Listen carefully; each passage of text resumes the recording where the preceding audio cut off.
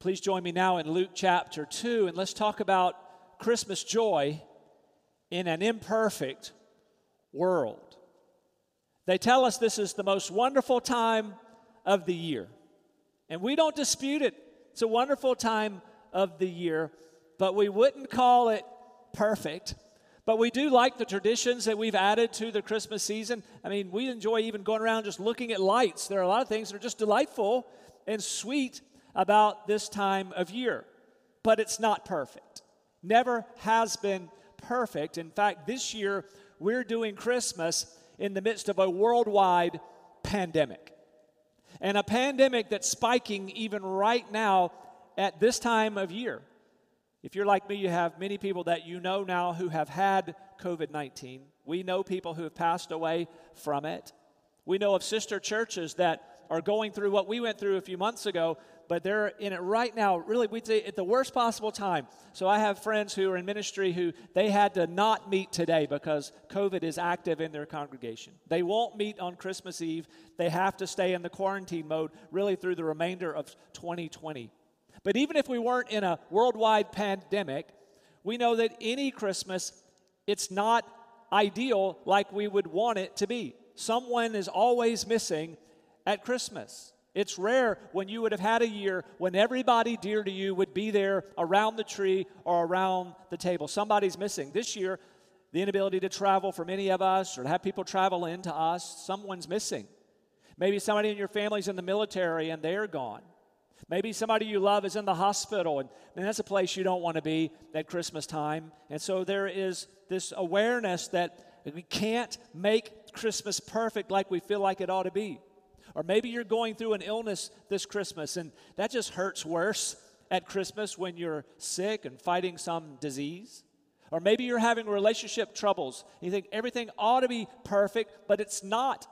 Maybe somebody in your life is foolishly ensnared in sin, and they won't see it, they won't repent, and they're causing pain to themselves and to everybody around them. And how about this? Financial trouble. When you have financial trouble, it's never fun, never easy, but then you come into this season, and it just hurts even worse. So what do you do if you look at your Christmas experience, and it's not shaping up to look like the front of a Hallmark Christmas card? What do you do? If your Christmas isn't looking like a Hallmark Christmas movie, what do you do? Here's what you do. You look back to the first Christmas. Before it became a holiday, look back to that first Christmas. We're going to look together in Luke 2, and I want you, as we look at this familiar passage, this wonderful passage, I want you to consider with me all that went wrong that first Christmas, along with all that went right. So hear this with fresh ears this morning. Follow along with me in your Bible, Luke 2, verses 1 through 20. You're looking for what went wrong and what went right. Now, in those days, a decree went out from Caesar Augustus that a census be taken of all the inhabited earth. This was the first census taken while Quirinius was governor of Syria, and everyone was on his way to register for the census, each to his own city. Joseph also went up from Galilee, from the city of Nazareth, to Judea, to the city of David, which is called Bethlehem, because he was of the house and family of David, in order to register along with Mary, who was engaged to him and was with child. While they were there, the days were completed for her to give birth. And she gave birth to her firstborn son, and she wrapped him in cloths and laid him in a manger, because there was no room for them in the inn. In the same region, there were some shepherds staying out in the fields and keeping watch over their flock by night. And an angel of the Lord suddenly stood before them, and the glory of the Lord shone around them, and they were terribly frightened. But the angel said to them, "Do not be afraid, for behold, I bring you good news of great joy, which will be for all the people. For today in the city of David there has been born for you a Savior, who is Christ the Lord. And this will be a sign for you. You will find a baby wrapped in cloths and lying in a manger." And suddenly there appeared with the angel a multitude of the heavenly host, praising God and saying, "Glory to God in the highest, and on earth among men, peace among men with whom he is pleased." And when the angels had gone away from them into heaven, the shepherds began saying to one another, "Let us go straight to Bethlehem then, and see this thing that has happened, which the Lord has made known to us." And so they came in a hurry, and they found their way to Mary and Joseph and the baby as he lay in the manger. And when they had seen this, they made known the statement which had been told them about this child. And all who heard it wondered at the things which were told them by the shepherds. But Mary treasured all these things, pondering them in her heart. The shepherds went back glorifying and praising God for all they had heard and seen, just as had been told them. So consider with me, first of all, what went right that first Christmas before it was a holiday? Well, we see that the scriptures were fulfilled. That these prophets, the prophets who talked about a Messiah coming, all that now fulfilled there in Bethlehem. The long-awaited Messiah had come. We see it that first Christmas, long before it was a holiday, we see a faithful young man and young woman following the plan of God for them as they are used to bring the Savior into the world. And we see angels. And these angels are blown away at what God is doing to bring about a Savior for mankind. And a night of praise and worship erupts there outside of Bethlehem. So the most stunning event in human history up to that point had happened. Emmanuel, God with us, there in a baby, a mission to rescue people from their sins. That's what went right. And we're going to come back to that in a moment. But with me right now, I hope you'll consider with me the things, at least from our perspective, the things that went wrong that first Christmas. Now, part of the problem for us, when we go through something we don't like at Christmas, we feel a bit cheated. And I think the wonderful songs of our Christmas tradition, I think they're partly to blame because these songs are so idyllic and they stir up for us this sense of expectation that things should be perfect. I mean, just think about some of the songs with me. And so here's a list of the top 10 Christmas songs. Now, this is debatable because anybody can create a top 10 list of Christmas songs, but here's one list. Let's go from 10 down to 1. Song number 10, Have a Holly Jolly Christmas. There it is. That's the type of Christmas you're supposed to have, a holly jolly Christmas. Song number 9, Oh Holy Night. Song number 8, Let It Snow, Let It Snow, Let It Snow. Sadly, I checked the forecast this morning. Unless it changes, not expecting a white Christmas here. Song number 7, Rocking Around the Christmas Tree. That's a happy song. Number 6, It's the Most Wonderful Time of the Year. Song number 5, Have Yourself a Merry Little Christmas. Number 4, It's Beginning to Look a Lot Like Christmas. And then number 3, The Christmas Canon by Trans-Siberian Orchestra. Number 2, The Christmas Song. This is the one that talks about chestnuts roasting on an open fire. It's a great song. And then the number 1 song on this list for Christmas is White Christmas by Bing Crosby. They're all fun. They're all warm. These are beautiful songs. And they make us feel like it should be perfect. But actually, as I look at some of the words to the songs, these and some others, I found that there are some songs that have a lot of realism to them about the harshness of life. And not just grandma got run over by a reindeer. That is harsh. But even the classic song sung by Judy Garland, Have Yourself a Merry Little Christmas, very realistic. We're told that she sang it to soldiers in World War II, far from home, and it brought tears to their eyes. Listen to this song through the ears and eyes of a World War II soldier. Hear this. Have yourself a merry little Christmas. Let your heart be light. Catch this. Next year, all our troubles will be out of sight. Have yourself a merry little Christmas. Make the Yuletide gay. Next year, all our troubles will be miles away. Once again, as in olden days, happy golden days of yore, faithful friends who are dear to us will be near to us once more. Someday soon, we will all be together if the fates allow. Until then, we'll have to muddle through somehow, so have yourself a merry little Christmas now. When you think about the context there, you think, oh, that's very real. Longing for a better time maybe next year does cause us to want to remember our servicemen and women and our missionaries who are scattered around the world far from family. Even Bing Crosby's famous song, I'll Be Home for Christmas, also in that context of World War II. And catch the last line, I'll be home for Christmas, if only in my dreams. And so here's a reminder to us, if we're having hardship around December 25th, we're not alone. And we're not really being cheated. Remember, the promise of Christmas is not a perfect holiday. It's a perfect Savior, and that's who we have in Jesus Christ. We do have Emmanuel, God with us, even now in the troubles that we have. And so it's essential for us to remember that first Christmas to get the right perspective on what has been promised to us in truth. So let's think about what went wrong that first Christmas, and I think there's comfort here for us. First of all, what went wrong? Well, it happened in the first century. I thought about this a lot through the years. If I were God choosing when to come in flesh onto the earth, I would not have chosen that time, not the first century. I would have probably chosen, if I'm just thinking about my own comfort, I would have thought year 2000 or later, right? Because I like a lot of things that weren't there in the first century. I like indoor plumbing. I'm not going to come to the earth when there's no indoor plumbing, the hot showers and all that. Listen, if I'm coming as a baby, I'm coming after the disposable diaper has been invented. I want central air. I want better transportation. And yet we look at our God, and he chose this time. This was the sovereign, perfect time for his coming. One scholar said it this way: life was difficult at that time, just as it is today. Taxes were high. Unemployment was high. Morals were slipping lower, and the military state was in control. Roman law, Greek philosophy, and even Jewish religion could not meet the needs of men's hearts. Then God sent his Son.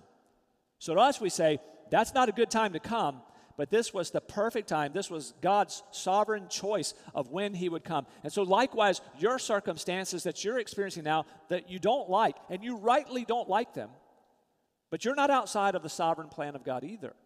Nothing is touching you in your life right now that God has not sovereignly allowed into your life, even those painful things. And God has promised to use even those things for his glory, and even ultimately, though you may not see it yet, even for your ultimate good. Romans 8:28, it's a promise. And we know that God causes all things to work together for good to those who love God, to those who are called according to his purpose. So what went wrong that first Christmas? Oh, it happened in the first century, but also under Roman rule.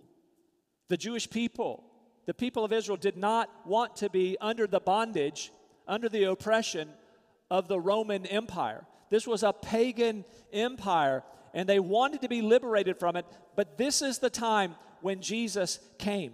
And here is this evidence of it, is we have the Caesar, the emperor, calling for a census. And he would do this every 14 years. And people would go back to the place of their birth or where they still maintain property, and they would have to register there.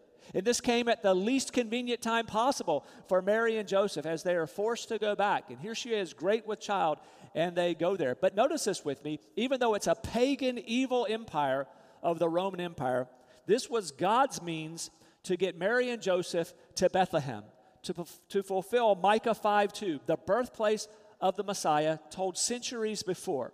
A pagan emperor with his decree made that prophecy come true.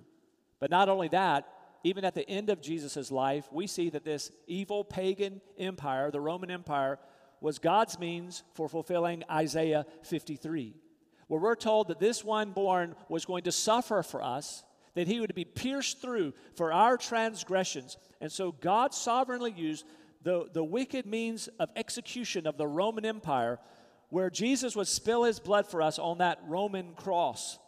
And then even after the resurrection of Jesus, the spread of the gospel was enhanced even because God had used this pagan empire over that part of the world. There was peace over that part of the world because the Romans had dominated it. And so the spread of the gospel, though through persecution, was able to go because there were not wars in that part of the world. The common Greek language was in place because of this pagan empire there. So spreading the gospel with people who could speak the same language was going on because of the Romans and that Roman road system, built for their military, but useful as the gospel went from place to place. We're just saying what went wrong from our vantage point, first century. Roman rule, we'd add to the things that went wrong, we'd say Herod's rule. Who was Herod? Well, he was more like a governor. He was over one of the Roman provinces here, and he considered himself to be the king of the Jews, and you know the story. Sometime after the birth of Jesus, sometime later, these wise men, the Magi, come saying, we saw a star, we want to worship the one's been born King of the Jews, and Herod wanted nothing of that. In fact, he wanted to know who this is, and we're going to wipe him out. And you remember, he did. He sent for soldiers to kill all those 2 and under in Bethlehem. Of course, God had warned Joseph and Mary, and they had moved on beforehand. But I think that is not idyllic. That is brutal, that is savage, and these are the events around what we consider the first Christmas. And we see here a death threat on Jesus, the first of many that he would face until 33 years later he would indeed die on the cross for the sins of the world. What else went wrong that first Christmas? This is significant. There's no room in the inn. So this was not an ideal trip. It's Mary and Joseph making a journey of about 80 miles from Nazareth down to Bethlehem. And you know the times it was going to be by foot or by some animal they're making the trip. So our song tells us we need to be home for the holidays, and we do prefer it. But they're not home for the holidays. And then when they get there, there's no decent room in which to stay. So many people forced back to Bethlehem at the same time. There's just not enough places for the people coming into that small town. And any makeshift inns that might have been put up, not enough room, there's no place. And certainly no suitable place for a baby to be born. And so let's just pause here and let's just ponder that. We say something broke down here. Something went wrong. Now think about it. For centuries, God had said through the prophets that the Messiah is coming. The prophet Micah even tells us, because God told him it's going to be Bethlehem. We've already said this is the sovereign exact time. But come on, not even a place. So did God fail to reserve a room for the coming of the Savior? Is that a breakdown in planning? We say absolutely not. There's never a breakdown in God's planning. Notice this. This is exactly where God wanted Mary and Joseph to be and the birth of Jesus to take place, in a stable. Many scholars say it was like a cave, likely, stable, and there behind someone's house, this is where God ordained that the Savior of the world would be born. Where the King of Kings, the Lord of Lords, where's he going to be? By design, precisely where God wanted, in that less than ideal place from our perspective. Don't you love that? That when God became flesh and dwelt among us in the person of Jesus, he came all the way down to us. Put himself in the most humble of places, coming as a baby. How humble is that? And then this, what else went wrong? No suitable cradle. So those of you who are parents or grandparents, when you're expecting a little one, man, you start shopping. And you get excited because you're going to make a really nice nursery if you can. At least that crib is going to be as comfortable as it can be and bright and colorful. And you're going to get one of those little musical mobiles over the top there because this is your kid, this is your grandkid. And here is the Savior of the world, God taking on human flesh.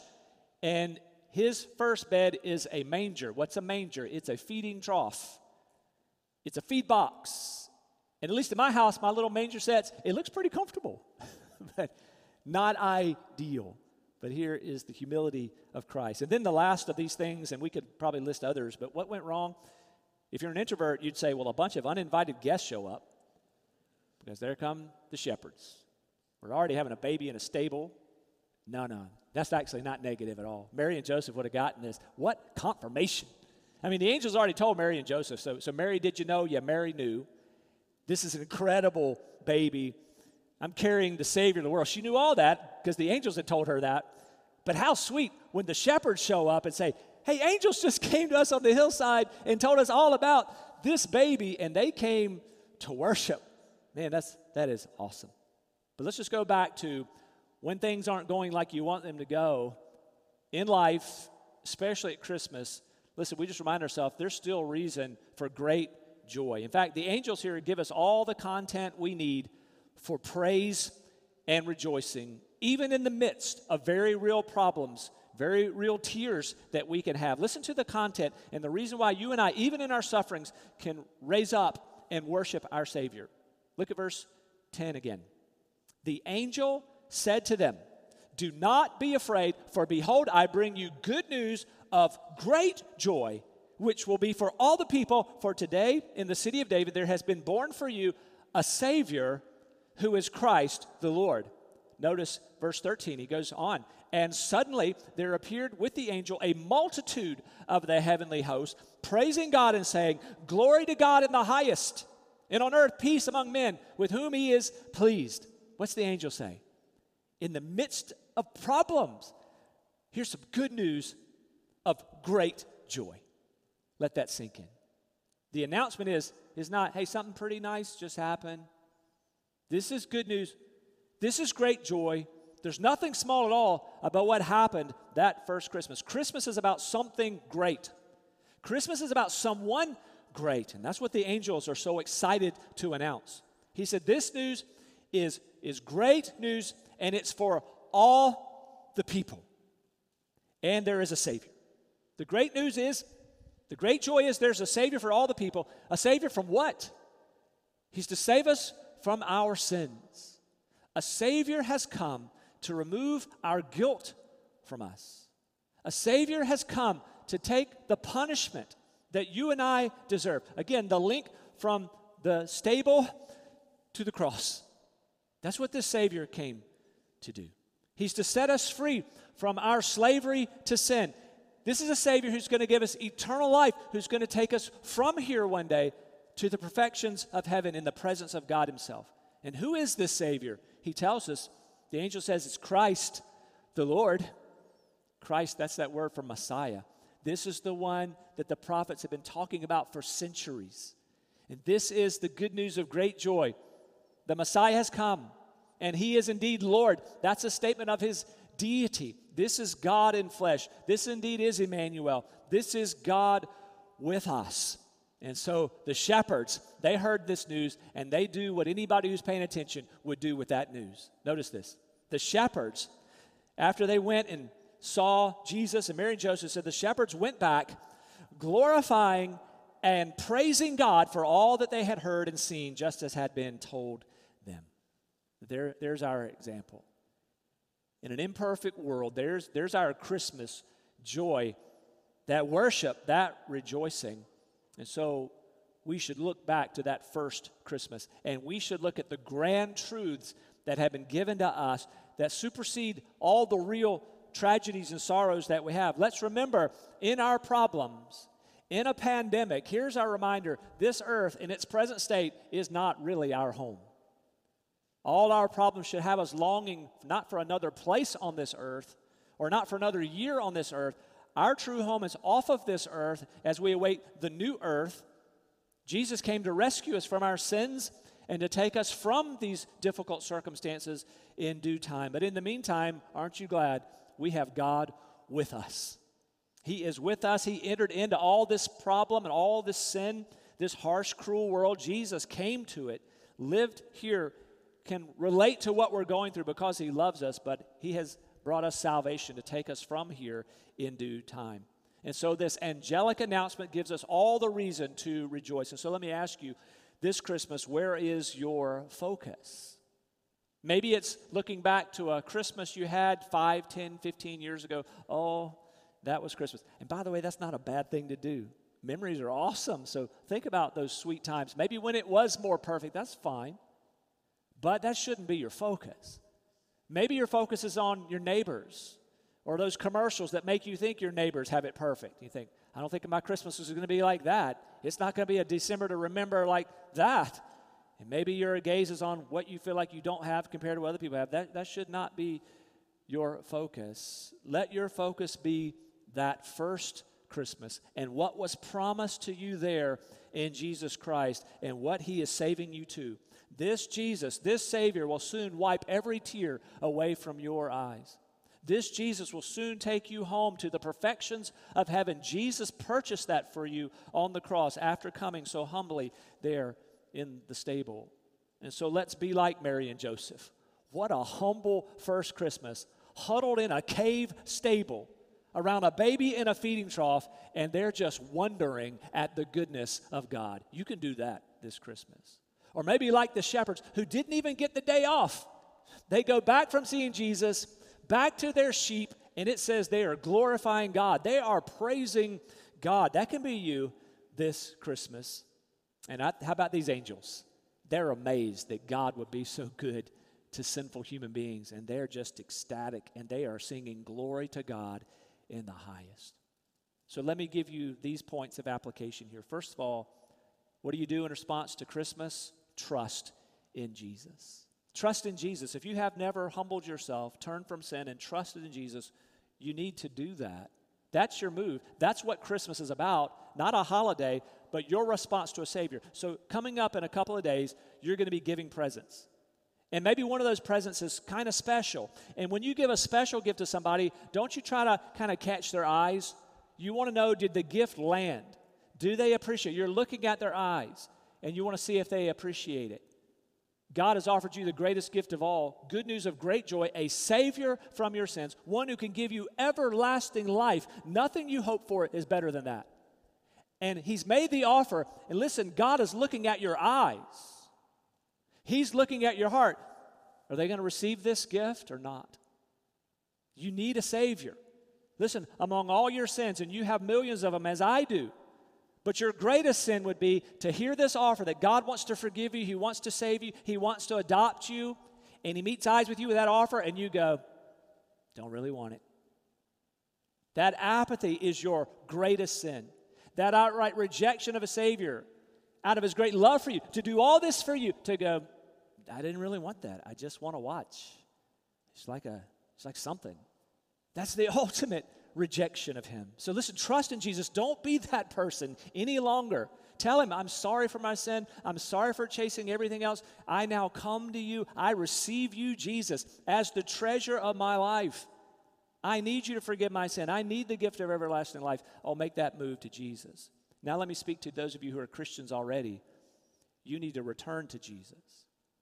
This has been a difficult year. That's an understatement. A pandemic, and then a political year all at the same time.